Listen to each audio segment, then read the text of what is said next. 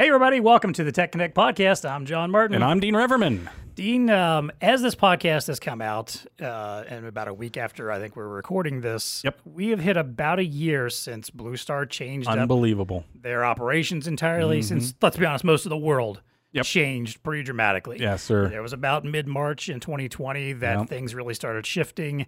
Businesses had to figure out what to do next. The pandemic was beginning to spread rapidly across the U.S. and the globe in general. And it's we've hit some very somber milestones along the way, but we've also learned a lot. And especially, I'm sure, in the world of healthcare, more than anywhere else. Oh, yeah. And we talked about this a few times, I think, over the last year. We've mentioned several times, necessity, the mother of invention. Again, not a necessity. Now we're all experts on virus. Now we're all experts on blah, blah, blah. Not one we wanted, and not ways that we wanted to learn new things, but a lot of cool, interesting stuff has happened that we've learned, and a lot of new technology and new innovations have come out of this. I would agree. So that's kind of going to be our topic today. We're going to talk about kind of what has COVID taught us about healthcare technology over the last year, what's changed. We have Mike DeLibero with us from Agilent. He's going to be a great guest to talk a little bit us through this particular topic. Absolutely. So we're going to get into things like, we're going to talk a little bit about Agilent and how they've kind of approached this whole cycle, what changed for them over the last year. We're going to talk about some of the challenges and pivots and surprises over the last year, what technology is breaking through that maybe wasn't before, that was been out there, but necessarily wasn't really breaking through. And also kind of maybe predict a little bit of what's next on the horizon. Oh, the crystal ball again. That's right. We always got to break that out. That's right. We need to go back and listen to some old episodes and find out if we were right about anything or if we just going to go, no, we were idiots. Yeah, right. Exactly. So all that plus our usual value to the VAR and what's tech connecting with us, it's time to plug in and get connected. Welcome to the Tech Connect podcast. It's time to get connected.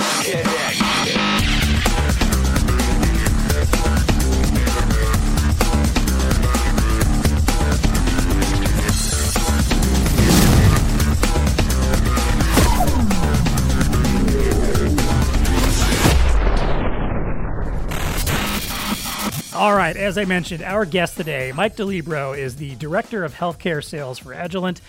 Mike, thank you so much for being on the show today. Tell us a little bit about yourself. How did you get to where you are? How long have you been with Agilent?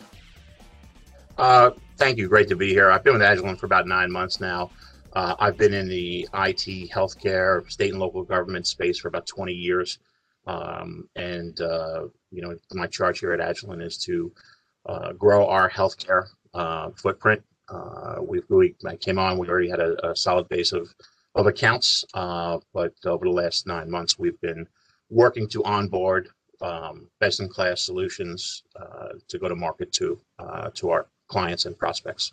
Well, then, let's talk about that, and let's talk about Agilent in the world of healthcare.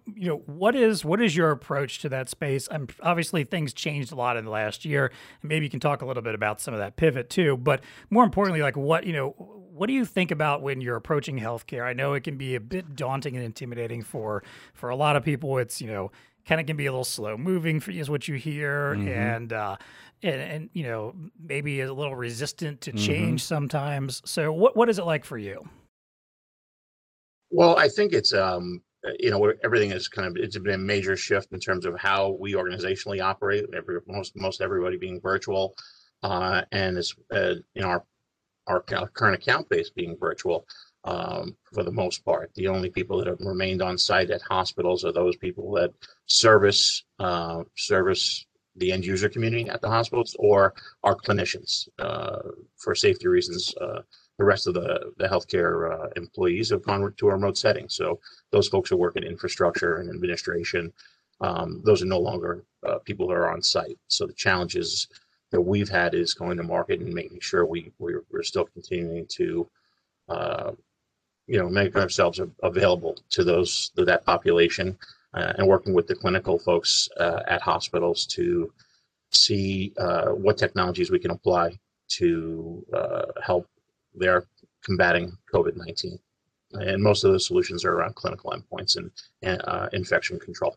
Yeah, interesting that the people aren't, you don't have as many office workers in the healthcare setting anymore, right? So from a sales perspective, you need to get in front of those stakeholders from time to time to develop the solution, make sure you're having the right solution. So has that been a challenge, Mike? I mean, trying to get in front of all the stakeholders, because we've been talking a lot about how technology is just, it's just certain technologies, you're stepping on the gas trying to implement them as quickly as you possibly can, especially in this pandemic. So what's that been like in the healthcare environment?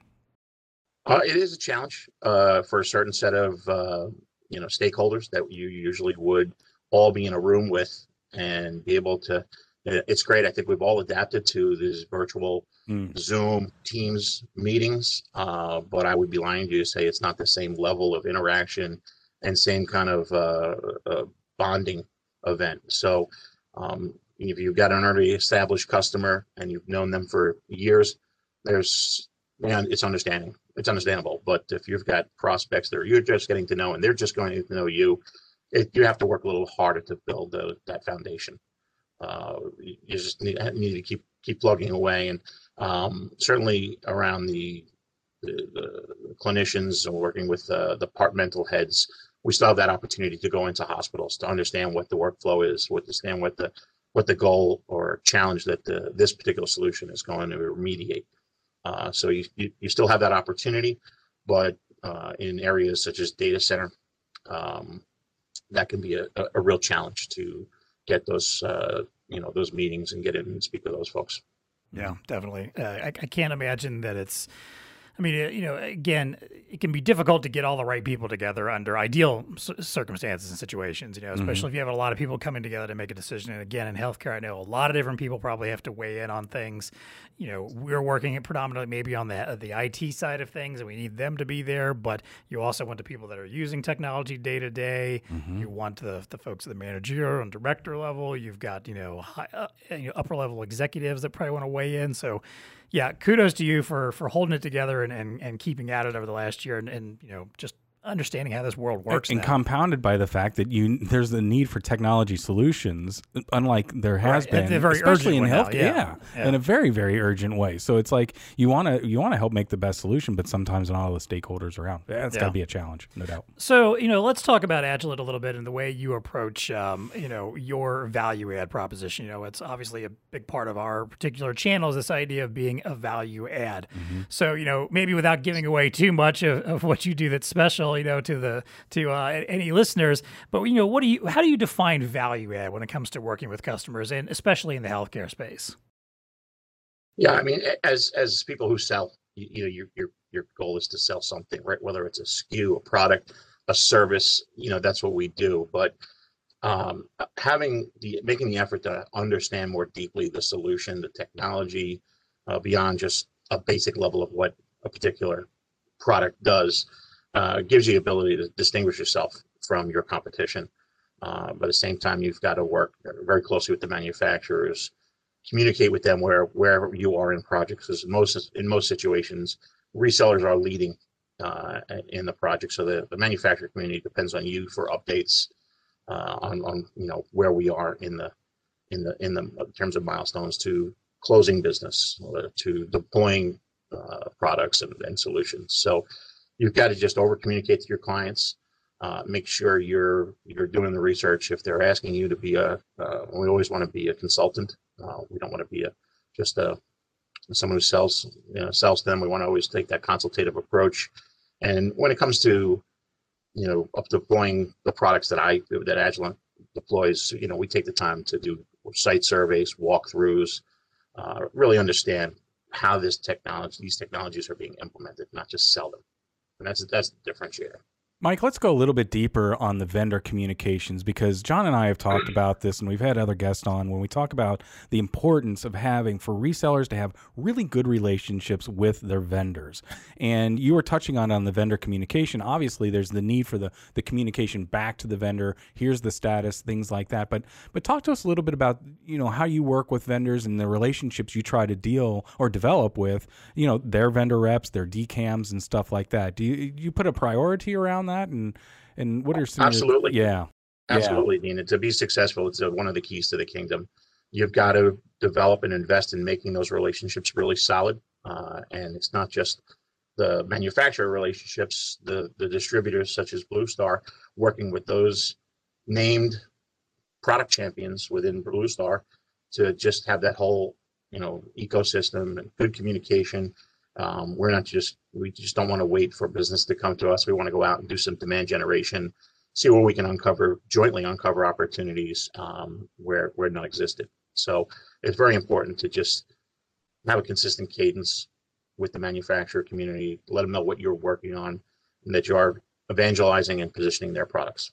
Absolutely. Because when you think about the value add to the customer, I mean, when you as a reseller are walking in the door and you are arm in arm with the vendor, and I mean, you guys are that well integrated and you're working on each other's behalves, man, that puts a nice front in front of whoever the decision maker is on the other side, that, hey, these guys are obviously in cahoots. Well, not in cahoots, but they're obviously strategically aligned. Right. Yes, maybe Cahoot doesn't have to be too. a bad word. It doesn't necessarily, but they're strategically aligned, and there's a lot of value to that, right? When you're trying to add the value of the solution to it, the more lockstep you are, to me, the better. I mean, right. There's different ways you could perceive that, but man, I'm telling you, that's a real advantage when it comes through. And Mike, I like the way you framed the idea of over communicate, and it's one of those things that as a marketing person, sometimes you hear that and go, "Oh, that's not something we're supposed to do," right? Like it's a little scary.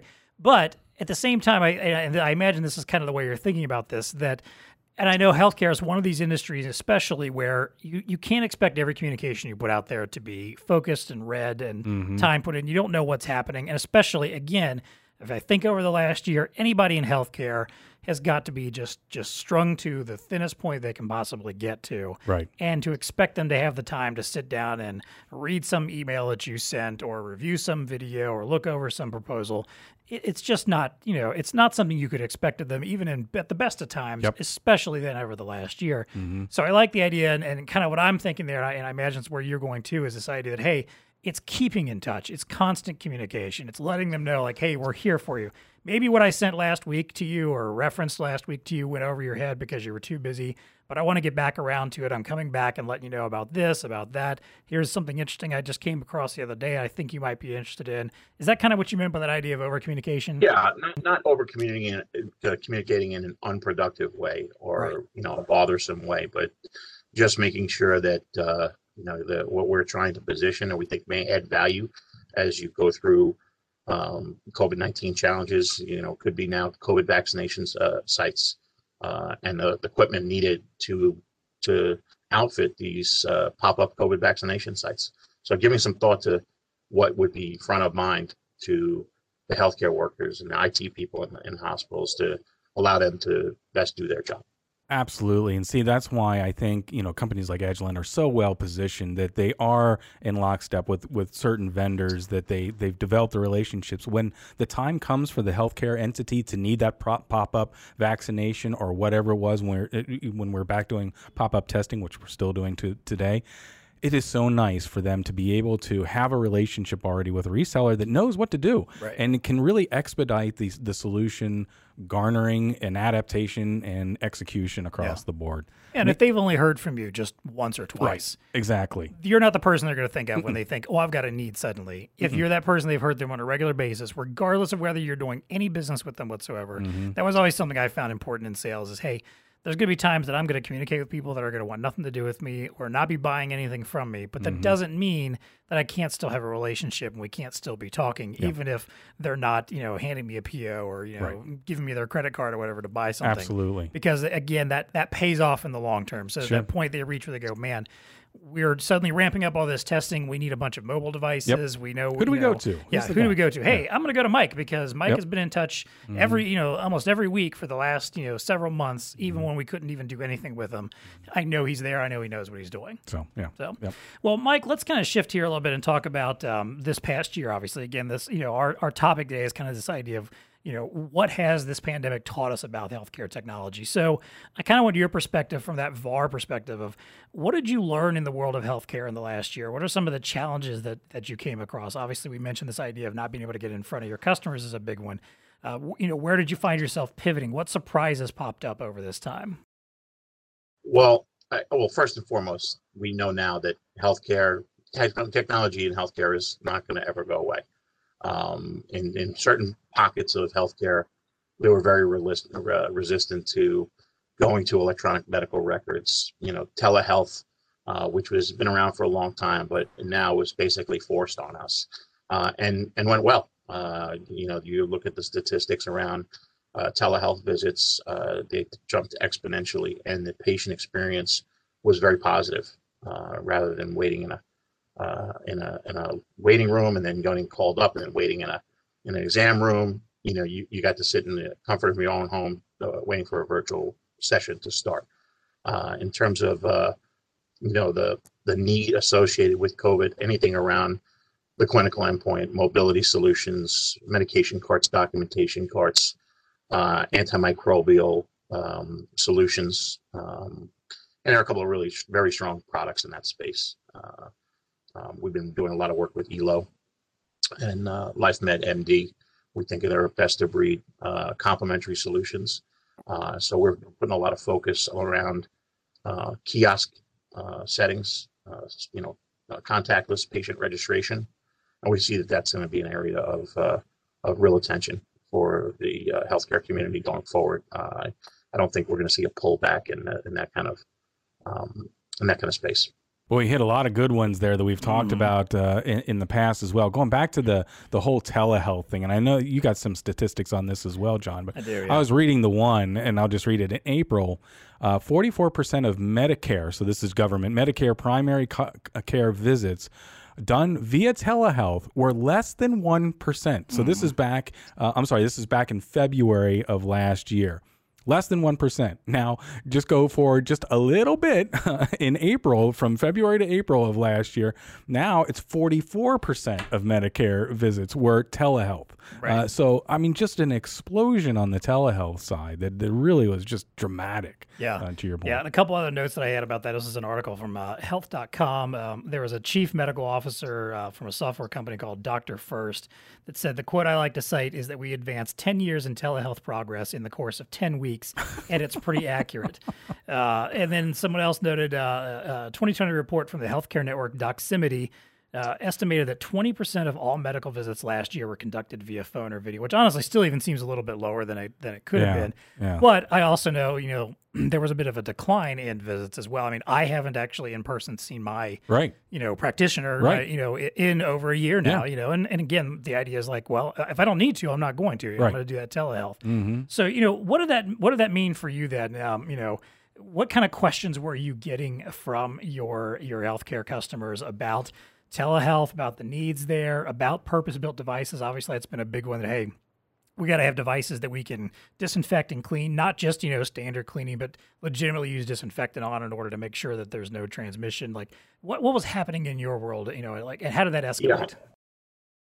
Yeah. I think just to make sure that they go and put together solutions that are, again, antimicrobial, with equipment that can be completely sanitized, do what they call terminal cleans on them, so that they're safe for reuse and as you cycle through the number of patients that they see in those environments. And it's just pervasive now. So you're going to continue to see this. I think really from a carrying telehealth forward, the only thing that really may impact telehealth is a shift in the providers, if they're the payers really. Mm-hmm. If they're right now, they think they waived all co-pays during the throes of the pandemic initially, and what guides a lot of healthcare delivery is how the payer system works. So if they continue to pay clinicians on telehealth like they do in a regular visit, then it's going to continue to be moved forward. If they kind of reduce that system to not pay at the same scale, that may affect clinicians and how they continue to administer telehealth.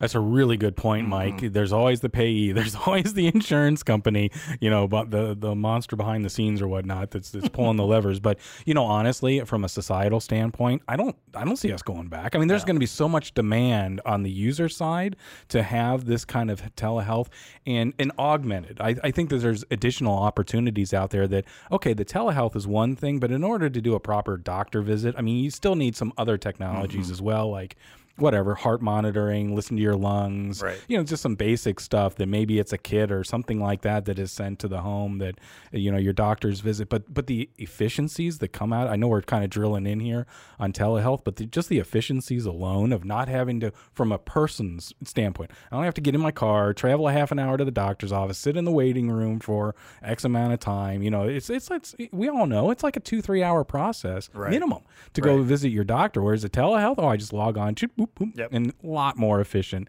and get stuff done. So I don't know. I think the pressure is going to keep coming from our side and really kind of force the insurance companies. But your point's valid, Mike. Don't know what they're going to compensate, for that. Is it a different scale? Is it the same scale? Whatnot? Right. Guess we'll see. I think with my doctor, like an e-visit is like $5 more, $5 or $10 more than a copay for an in-person visit. Yeah. Which I feel like kind of should be the other way around, but I guess I get it. They're putting a premium on it. Is what they're they doing. are. But here's the thing, though. I also think of that and what you just said, and think, you know what? The people are the ones that technically sort of have the power here. I mean, in a long-term sense, we're the ones that have the power that will move this. Yeah. And I'm hoping that, enough of us got comfortable with this new way of doing things and this idea of, hey, as you mentioned early on, I don't have to go sit in a waiting room. I don't have to be around a bunch of other sick people. I don't have to get called back. I don't have to sit in that room for another 20, 30 minutes. Mm-hmm. Then, have a nurse come in and then the doctor come in, and a visit that on telehealth could maybe be 20 minutes at most is a 2-hour ordeal just to get to your doctor. 20 minutes? It's even better than Not even that. that, yeah. Yeah, because so my youngest daughter, Tori, we thought that she might, she had the sniffles the other day. And so we're like, okay, do we get her tested? And blah, blah, blah. We did the rapid test. But when we called up to do that, within 5 minutes, we had a doctor telehealthing with us, and she's doing the old say into the camera, and it's like and literally it took 5 minutes to assess her situation and all that kind of stuff. I'm like, how would we go away from that? That was so convenient, so well done. Anyway, I imagine the seniors, the senior community, multiple visits per day, and just the strain it takes on, and the quality of life gets affected for senior citizens who have 4 or 5 doctor's appointments a week. Yeah. That's a really good point, Mike. Yeah. Telehealth is here now, whereas automated cars to get seniors so their doctor, the driverless, that's years down the road. Let's focus on the here and now, what we can do, and not have to worry about that. Hey, Mike, let's talk a little bit more about mobility. You touched on it a little bit. That has to be an area in healthcare that has really dramatically changed here, right? I mean, of course, we've touched on maybe some of the easy ones, the mobility needed for these pop-up testing, pop-up vaccination sites as well. But mobility is really starting to take a hold in healthcare in general, right? From the cart, from the nursing station. Just talk to us a little bit about what you see going on there from a mobility standpoint. Well, it's a very successful way of improving workflow, patient workflow, gaining efficiencies at a point of capturing copay. I had a proof of concept at a city hospital last year where they used the mobile carts to go out into the patient emergency department areas, so they could just start doing documentation as the people were waiting. Not only did it help, the amount of patients that the ED could receive in a shift, but also captured, $170,000 more of copays that they would that they got from the previous month. It was a really effective way of generating or capturing revenue for the healthcare institution, but also improving the workflow. Yeah, I would agree. Definitely. And I mean, we've seen it in other industries. And as you were talking, Mike, I'm thinking to myself, we all know that a lot of money is going into healthcare. It already was. What percentage of our GDP is healthcare? Oh, it's ridiculous. Yeah. Whatever. And it's only and the rest of the world looks at us and goes, really? Really? Yeah, exactly. But so there's a lot of money, a lot of technology that happens in there. Even if you're a reseller that doesn't play in healthcare, I would have an eye what's going on in healthcare, because that whatever is happening there is probably going to make its way into other verticals, other markets as well, whether it's mobility, whether it's not in this case telehealth, but whatever. Like, why would I go see an accountant if I had them do my taxes? We can just converse on via the video phone, or you name the service. I think a lot of those folks even need purpose-built devices, which obviously plays into our hand and what we do.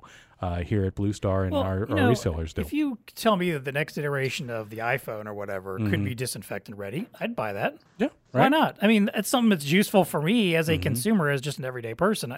Obviously, there's a critical importance in healthcare, but that's the kind of stuff that could easily translate over to, and we've seen that translate over to industries too. There's been a push to talk to people in warehousing and in distribution and manufacturing. Oh, where yeah. they're sharing devices, and again, Yeah. you want something that you can easily wipe down and be clean and sanitary, so when the next person takes it, there's no concern about transmission that way. Yep, So, absolutely. I think kind of in the sense, we talk a lot.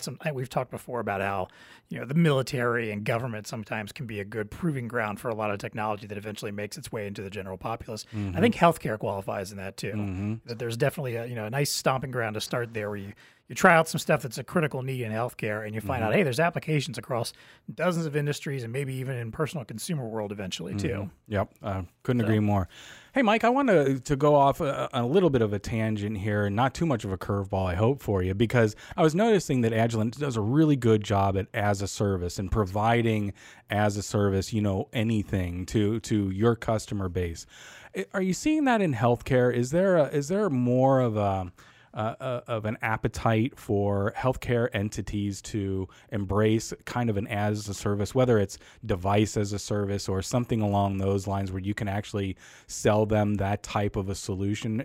Are they starting to embrace that a little bit more now? Absolutely. Yeah, there is a device as a service is something that we're all kind of doing now with our cell phones. It's really so a lot of the endpoint manufacturers, HP, Lenovo, they're starting to come up with programs. They've come up with programs, but now they're getting a lot more attention about doing a device as a service. An X amount of dollars monthly over a 3-year period will get you your device, your Lenovo, with certain specs, and then if you need a replacement, and basically they control the whole life cycle management of that device. So I do believe that is certainly something we do at Agilent. We do a lot with managed services. We've got about 7 million devices under managed services contract. So certainly, doing a device as a service, we come up with some customized programs beyond what the manufacturer offer to give you a device as a service. Yeah, and is that so? It's becoming an easier sale, is what you're saying. There's maybe not that barrier that you were facing even 5 years ago as on this whole as a service model, right? People are starting to nod their heads a little bit more. Yeah, we see the value in having you manage the life cycle of XYZ's devices. Yes, yeah, absolutely, Dean. And what it does also is shift that capital budget over to an operational budget, which usually it's a little bit of an easier point of entry for organizations to shift their budgets to an operational setting. Yeah. And are you guys starting to develop even more tech stack on top of that? So you got the device management, but also, I was noticing you're starting to help your customers out with workflow optimization, supply chain optimization, things like that. So not just the device, but even starting to get into some of the workflow and stacking, solutions and software on top of that, correct? Oh, absolutely. What it comes down to is adding value. Yep. So not just selling one product, but selling a solution that services kind of an end-to-end offering. So yeah, absolutely. That's always a goal for us, not to just be tactical, but be more strategic with our clients.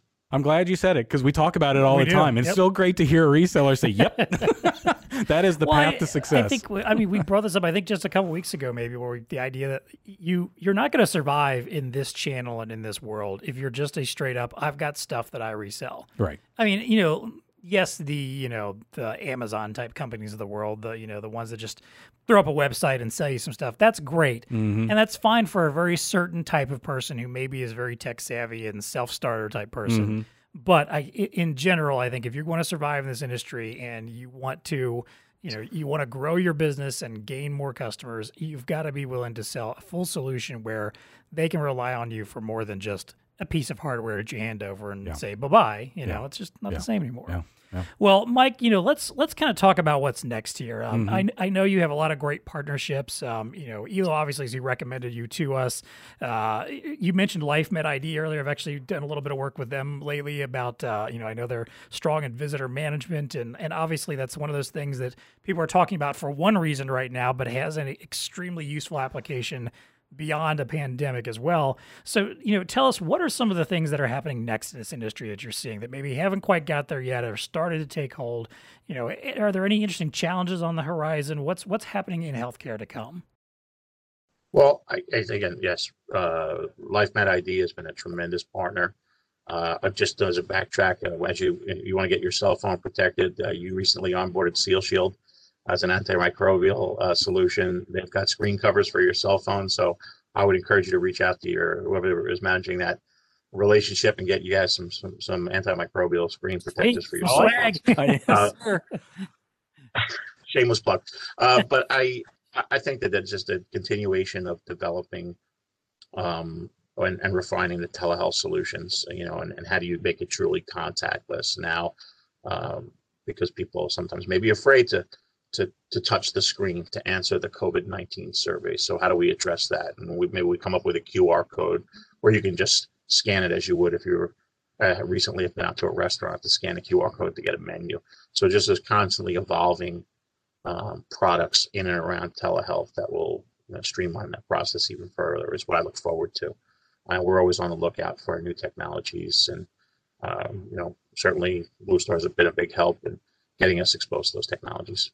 Yeah, it seems like those are the ones that are kind of at the top of the heap right now, as far as a lot of interest, a lot of need around telehealth. We've kind of touched on them all, I guess. Telehealth, lots of opportunity there, lots of still unmined, opportunity as it relates to that. Mobility going to continue to be a pressure point, the need to be mobile.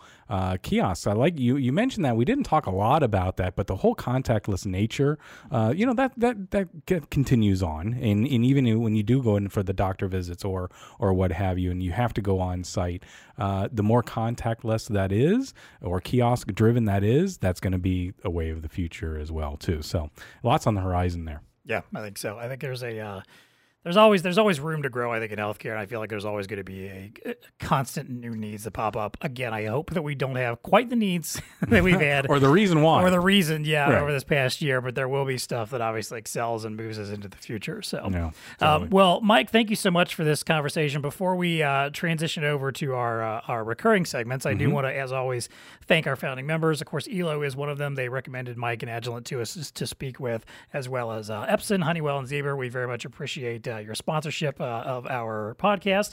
Hey, if you want to connect with us, a couple different ways you can do it. First of all, if you're listening on Apple Podcasts, give us a 5-star rating and review. We just might read those on the air. It's a great way to help drive some listeners to our show. If you're on YouTube right now watching us, hit that like button. Leave us a comment. Tell us what you think of the episode. And as always, you can always reach out to us on Twitter at TechConnectPod, or email us techconnect@bluestarinc.com.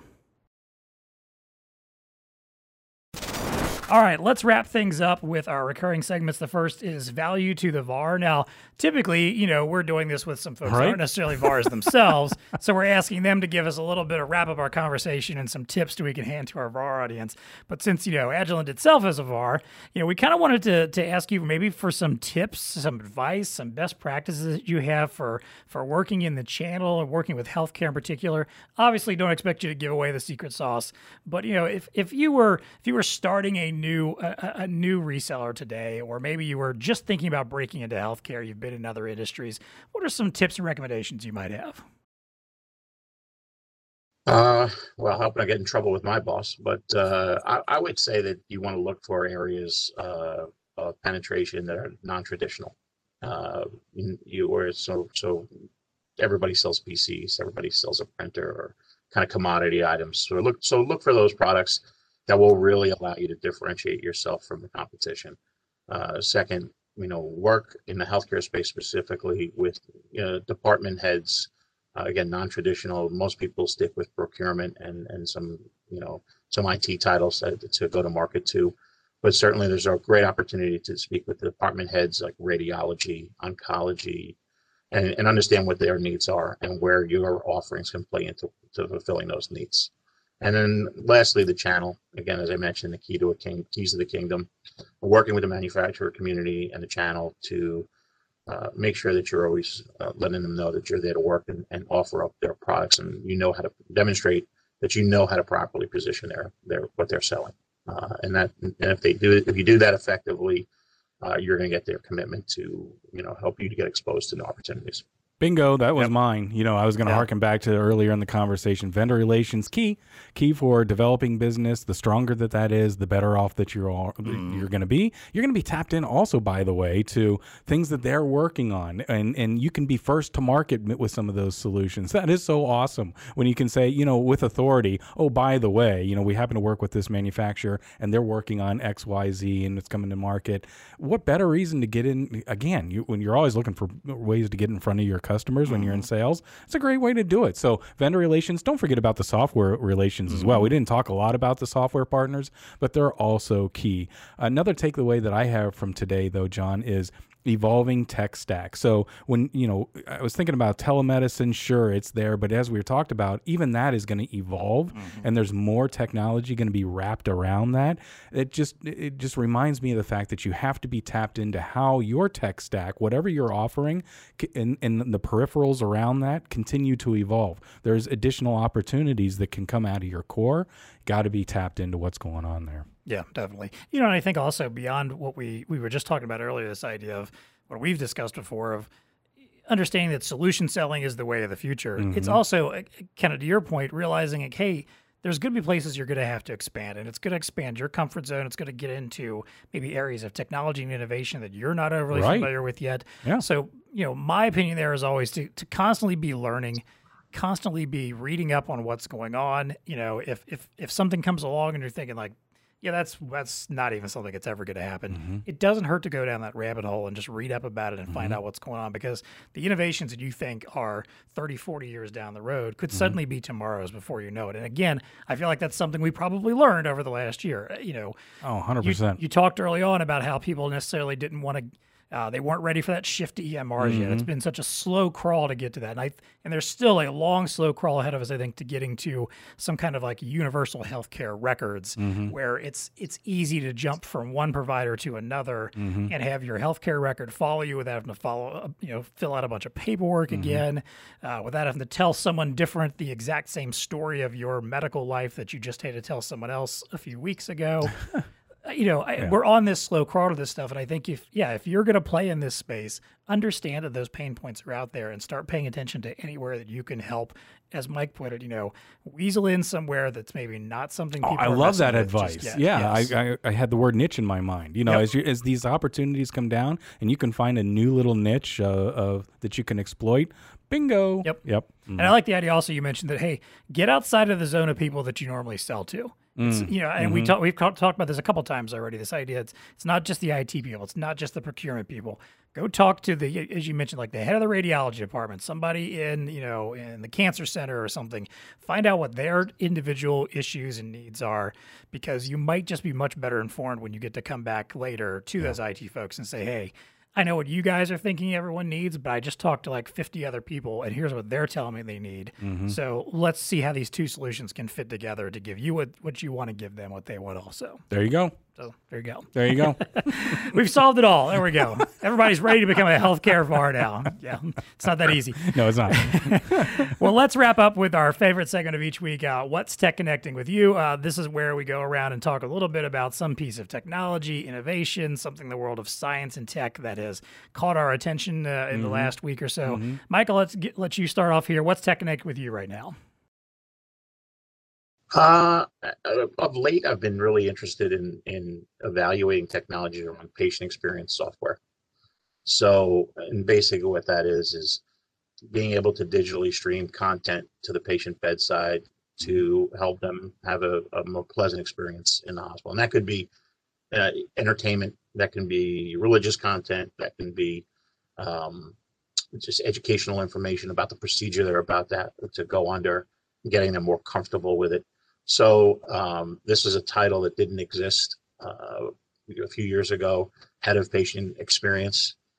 So that's an area I think that I'm really interested in learning a lot more about. I've had some really solid conversations with a couple of software players in that market. So as I go through, I think that's an area of interest to me to see how that plays out, but the overall patient experience and how do we make it better. Yeah, really good point. I never Yep. thought about that. The hospital didn't need a patient. What's patient experience? But that's just it. It No, always we got should this have been curtain. there. Sit down in the bed. And Right. But that's just it. Again, we talked about hospitality a couple weeks ago with Shannon from Volante, and she mentioned this idea of like the hospitality ambassador of some sort. Yes, This right. person whose Yeah. job it was to help you understand, like, Yep. hey, here's all the things we offer. Here's the things you can do. Here's where you can go to do this and where you can go to do that. Why wouldn't you have something like that especially in a profession and in an industry where people were automatically walking in the door with their anxiety levels at a high level? at max. Yeah, I don't care if you're just going in just for a simple cold or a cough or whatever. Yeah. It's always a bit of a stressful experience having to go to a doctor or to healthcare, but then especially if you're in a hospital, if you got surgery, whatever it is.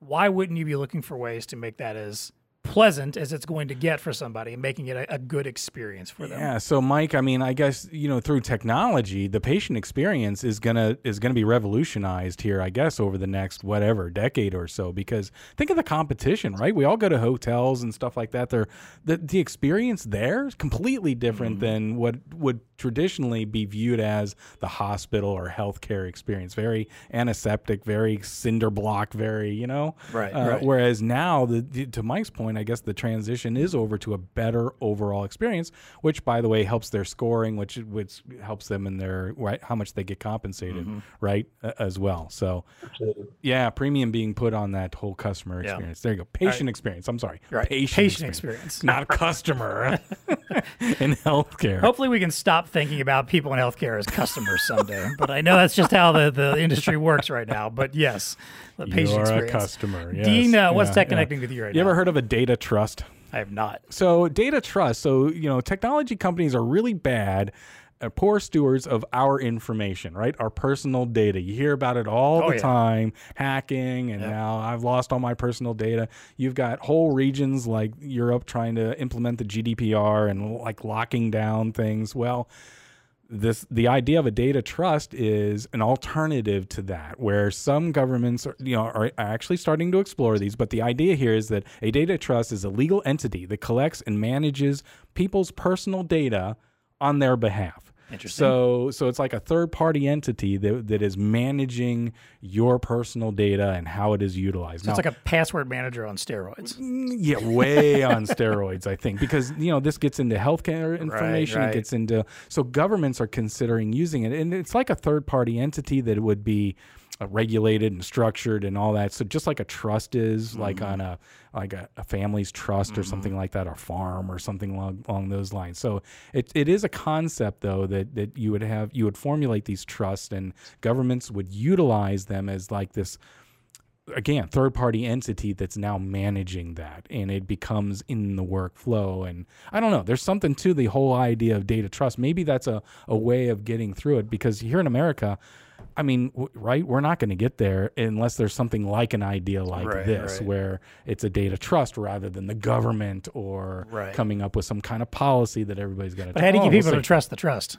Well, yes, right. You have that as well. Of course, that's in there. But we'll see. We'll see how it pans out. But now you've heard about data trust, so if you start hearing some chatter about this, it's one of those hot technologies that might start taking off. Although Dean was on top of this already. There you go. I'm on it. I still find it though funny sometimes, like as much as we all are concerned about privacy in our data, and yet there's so many places we're willing to just share everything without even or just hit accept, thinking about it. Boom. Yeah, exactly.